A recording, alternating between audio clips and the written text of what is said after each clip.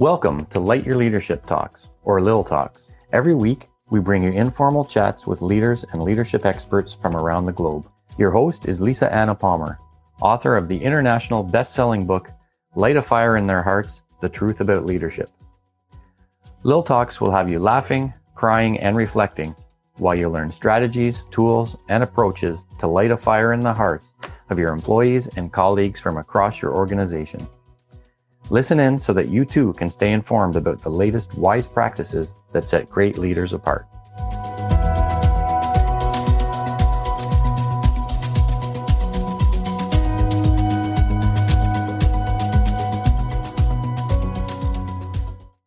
So today's wonderful guest is Anna-Karina Tabunar.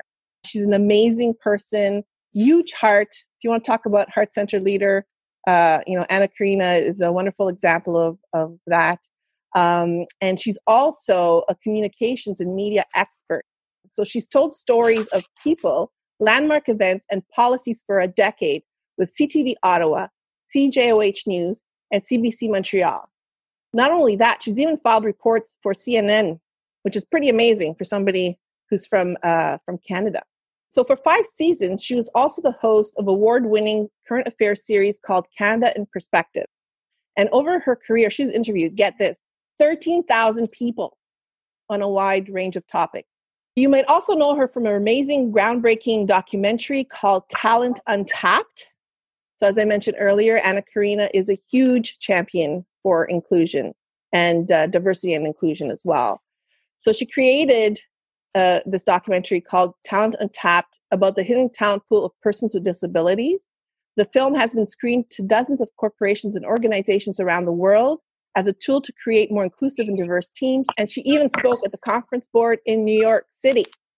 So that's a pretty big deal. She's also a consultant in strategic communications. She helps leaders frame and tell their stories. So if you're a leader and you need help framing that story and just looking good and being able to communicate clearly in a way that's engaging with staff and with clients and with the media, she can help you with that. She does this through customized coaching, and she's developed a system which draws upon her tens of thousands of interviews. So she knows what she's talking about. Thank you again, Anna-Karina, for contributing to light a fire in their hearts, and just most of all for being an amazing friend. So Thank you, Lisa. You're very welcome. You're very welcome. One of the first questions I'd like to ask you is, what makes a good story, in your opinion? Well, I'll tell you as a journalist. There's a very simple formula, and it was back when I worked with the CBC. And the formula is person X is doing action Y because whatever the Y is for this desired outcome. So I'm going to repeat that. Person X. So Lisa Anna Palmer is doing what? Is hosting this live webinar. Why? Well, like you said, she is giving back to this community that so supported her. And what are the desired outcomes? Mm-hmm. It's person X doing action Y because for this consequence. Mm-hmm. So that's from a purely journalistic standpoint, what makes, that's the formula for a solid story that's true and balanced. And I often take that formula and I apply it to a personal story or a brand story. It's the same thing. So let's say Emily. Emily is doing whatever action because that's half of the story. But you also want to find out what are the consequences? What are the outcomes of that? Because what it does is it forces you to go outside of yourself and then look at and scan your environment and all of your audiences. So that is a story in a very, very simple way. Because it's not enough for me to say, as my story, Lisa Anna Palmer is feeling whatever or thinking whatever. Because thoughts and feelings, well, everybody has those. How do you demonstrate them? Well, it's through the action. And then the actions are usually pretty extraordinary. And so that is what makes the story. That's a big insight for me. So it's important then when we speak about something that we stick to the actions, and that's where we demonstrate that we're walking the talk.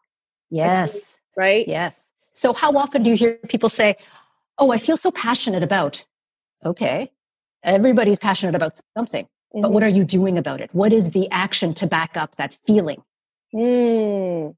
Excellent. So is it okay to say, like, I feel passionate about this and this is why I'm doing this action? Well, how about this? What's the action that you're talking about? So let's flip that. You are doing this action because, now let's forget the word passion. Okay. Passion it describes you, but like, let's dig a little bit deeper. So what is it? Are you doing this for your self-development? Are you doing this for your team? Are you doing this to improve your community? Are you doing this because you want to fight climate change? So that's interesting because it makes it much clearer. Right? Exactly. And so the best stories are the ones that take that formula, not just at face value, but actually sit with that formula. When I take clients through this, they often start off with their key messages or their brand pitch or their value proposition. And then when I take them through this, they kind of sit and they go, oh my gosh, that's too superficial. And so the more you're able to scratch deeper and dig deeper, the more you're able to distinguish yourself from the person next to you and have something that's truly unique. Love that. You've interviewed a lot of people. You know, I thought I interviewed a lot of people being in HR, but I think you you definitely like went up 13,000 people. That's amazing. Like that's a very conservative estimate because I figure as a news reporter, I would, if I did only one story, and like toward the end of my career, I did often 2 stories in the course of a day. So one story, I would go out and talk to maybe 5 different sources for one story. Wow. And so you figure that out over like 5 days. Sometimes my work week would stretch out to 7 or 8 days. So you do the math on that. And then when I hosted Canada in Perspective, it was a current affairs show, and I would have at least 3 people as guests, and you were one of them. Yes. So 3 people. But to get to those 3 best people, we would have to interview probably 10 people before that. Thank you for giving us that behind the scenes look. You know, sometimes we just see the news report and we don't understand necessarily all the work that goes into it. How can leaders prepare for communicating the back to work message? Oh, yes. Yes. One thing I always say is before you even figure out what you're going to say, figure out who you're talking to. So you've got to know your audience. That always has to come first. And if you think about when you prepare for a presentation, we tend not to do that. So what I always suggest is pull back, take a big breath first and ask yourself, who am I talking to? So find out who you're talking to and get to know as much as you can about what they know and when they know it, because the timing and the relevance will have an impact on how you deliver your message. And then I also want to ask myself, so who is in the audience and what do they know about the topic? What do they know about me? What do they also know about the current environment that may be related to my subject?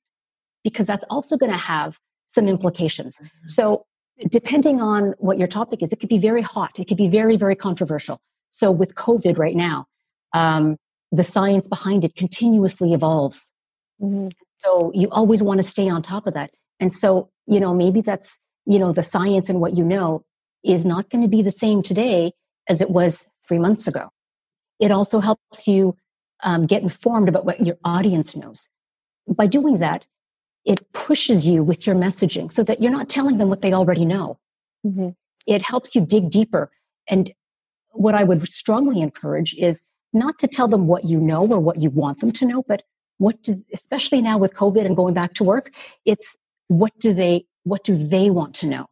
What do they want to feel from you as leaders? And my hunch is the vast majority of us want a reassurance. If I'm your audience and I'm one of your employees, you need to know that, okay, I've been stressed out. I've been juggling family. I've been going stir crazy in my home, and you want me back in the office. I need the reassurance that you're doing everything you can to give me a safe, protected environment. And not just for me, but for my colleagues. So that's one thing that you need to know about me. What this means is you need to be able to forecast my questions. So you embed that into your key messages.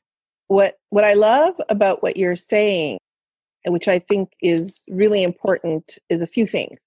One, when you talked about getting to know your audience, that's such a big part of leadership, because as leaders, we need to adapt and, first of all, understand the needs.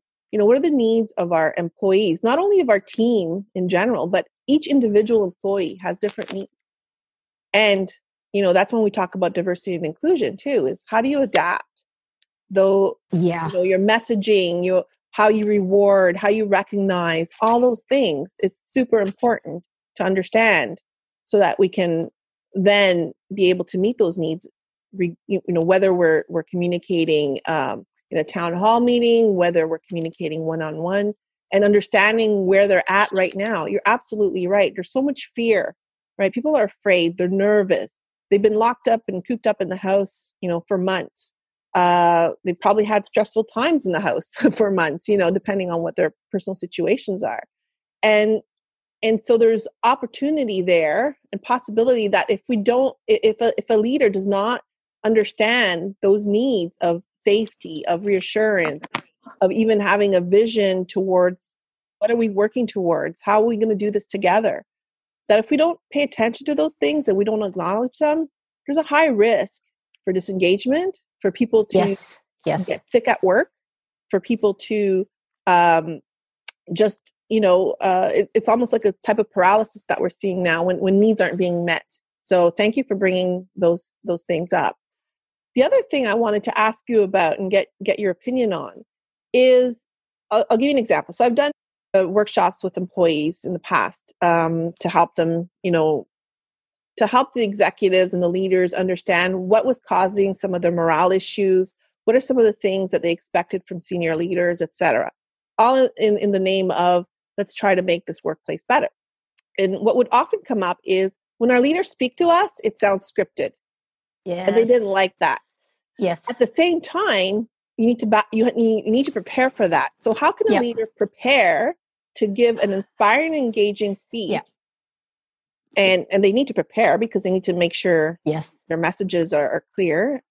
At the same time, speak from the heart. Yes. Okay. So 2 things are at play here. And I know exactly what you're talking about because I've, over the years, written for many, many senior leaders. And if any of you are in that position that you've got to prepare and coach the spokesperson, you need to know this person well in advance. So you need to know the voice. You need to know what makes them tick so that you can prepare, have the right voice so that it lands more authentically.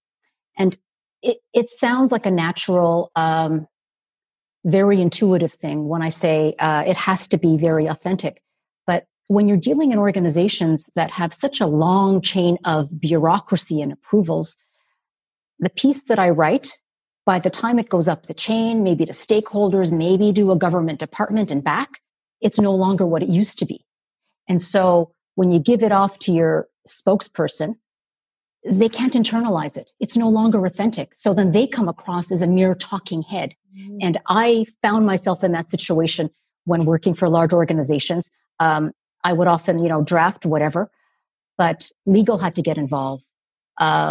The minister's office had to get involved in a whole bunch of things. And then so afterward, it turned into nothing. But the audience, reporters at the time, needed a statement, an official statement. In the case that you're talking about, Lisa, our employees don't want an official statement. You can send that out. You can post something on the website and it'll be just as good. If you want to have real sticking factor, and you want your spokesperson to really come across like they own it, they have to own it. The words, the sentiment behind it. And it's not just the sentiment. Like I said before, it's got to be the action. Mm. They need to back it up with an action. And this is true for any kind of speech. Yes, maybe it's just to say a few words that's going to be like a minute long on your intranet, just to provide some reassurance. It's not enough to say, I feel for you, I reassure you. What are you doing? And so that goes a long way in adding to the authenticity of the message. Mm-hmm. Mm-hmm. And then when I'm coaching leaders, I always tell them, you always have to prepare this. And there's a formula that I guide them through, and you want to script it, you want to paper it, but you also have to practice it. And if when you're rehearsing it, and you can hear yourself and you stumble, then those aren't the right words for you. Like stop dead in your tracks, and then go back to your script, and there's something that's not resonating with you. And if you can't say it properly, then don't, because your audience is going to smell it. And what they're going to smell is lack of authenticity. And so what happens then is, if they smell a fraud, then you start the spiral of the disengagement and people tuning out. And then that spokesperson is no longer your credible spokesperson. There's lots of great stuff that you shared in that, Anna Karina, in terms of, so it's important to prepare. It's important to rehearse. However, it's important to own it. So anything that doesn't resonate with you, it's not yours to say. It's not yours to say. It's not yours to say. And so if there is something that your organization feels that needs to be said, and your appointed spokesperson cannot say it properly, then that's not your right spokesperson. So here's an example. If you're dealing with labor relations, for example, you'll have your legal counsel come and be involved. You have your chief negotiator. And so you want to come out with some kind of statement that talks about safety and security. Well, is it your operations person? Is it your person that's closest to your frontline workers that will be more credible? So think about who else you have in your stable to give the message. And that, before I forget, if I can just take a slight tangent, you mentioned something earlier, Lisa, about talking about knowing the diversity within your audiences, and knowing how to talk to them, where to meet them. So, right now everybody's online. Zoom is very popular. But if you're talking to your senior executives, and if you're talking to your frontline workers, maybe they're different places online. So for example, I work closely with a leadership team that had its own WhatsApp group. And so if there was a message on WhatsApp, that was the best way to reach them all at the same time. If it's frontline workers, they're not going to tune into Zoom because they're on the go. They don't have the time to sit down. So it's something mobile. Maybe it's Twitter. Maybe it's like a Facebook group. So yes, we're all online. And yes, as you segment your audience and you figure out who you're talking to, there may also be very specific different channels online that you need to utilize to reach them the best way. And since I'm on that topic, also be aware that there are people who don't consume information the same way that we all do. For example, if we're relying heavily on a verbal message, maybe someone with a hearing impairment may not take it properly or take it as the way you intended it to. Maybe another way to supplement that and to get rid of any barriers is to have a text-based script. Maybe if you're talking like in a large forum and there are members in your audience who are on the autism spectrum, maybe you need to follow that up with an email that's just very clear and very prescriptive.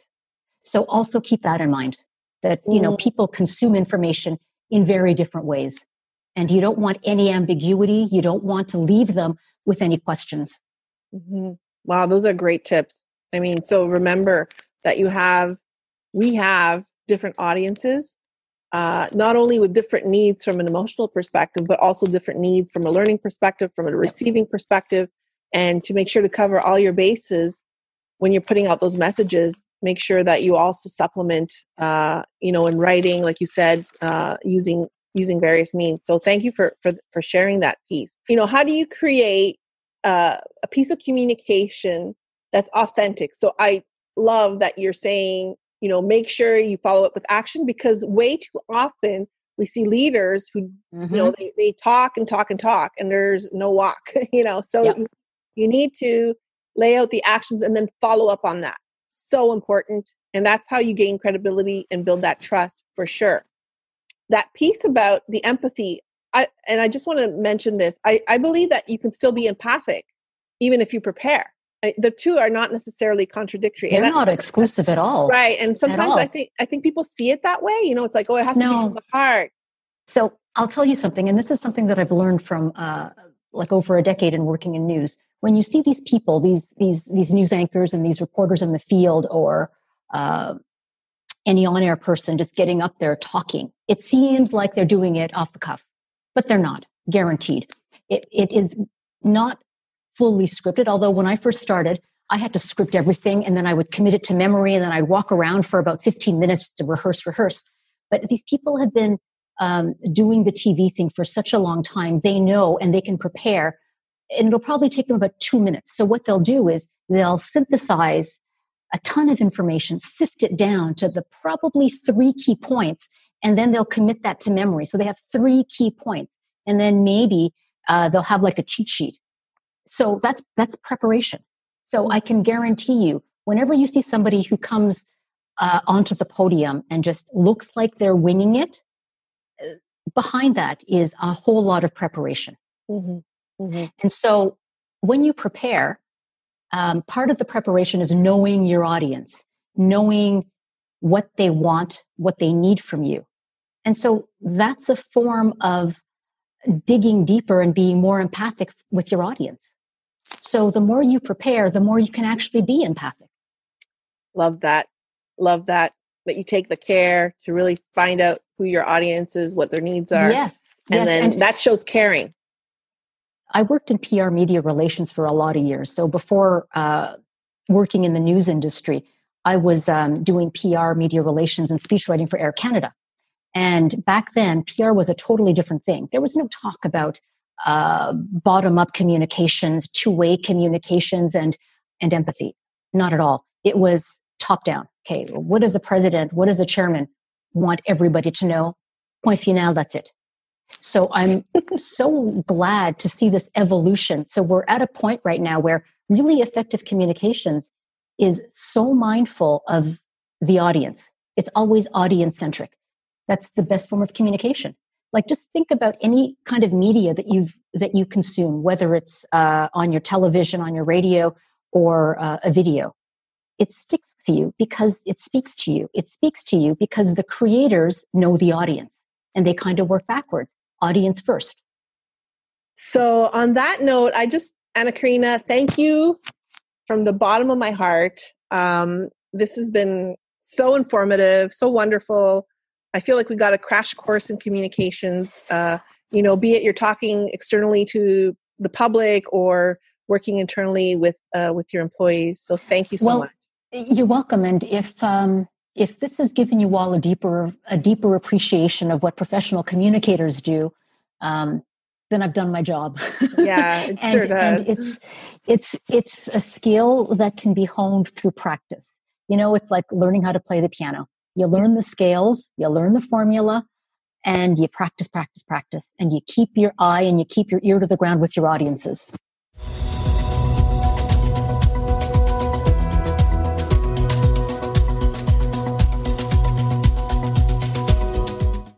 A big thank you to our Lil Talk listeners for tuning into today's show. Please share with friends and colleagues who care about leadership and what is happening in our workplaces. If you'd like to keep this conversation going, please go to lightyourleadership.com to book a discovery call. While you're there, be sure to grab your copy of Light a Fire in Their Hearts, The Truth About Leadership. We wish you an excellent rest of the week, and until next time, remember to light your leadership, because building authentic business relationships will help you to love your life as a leader.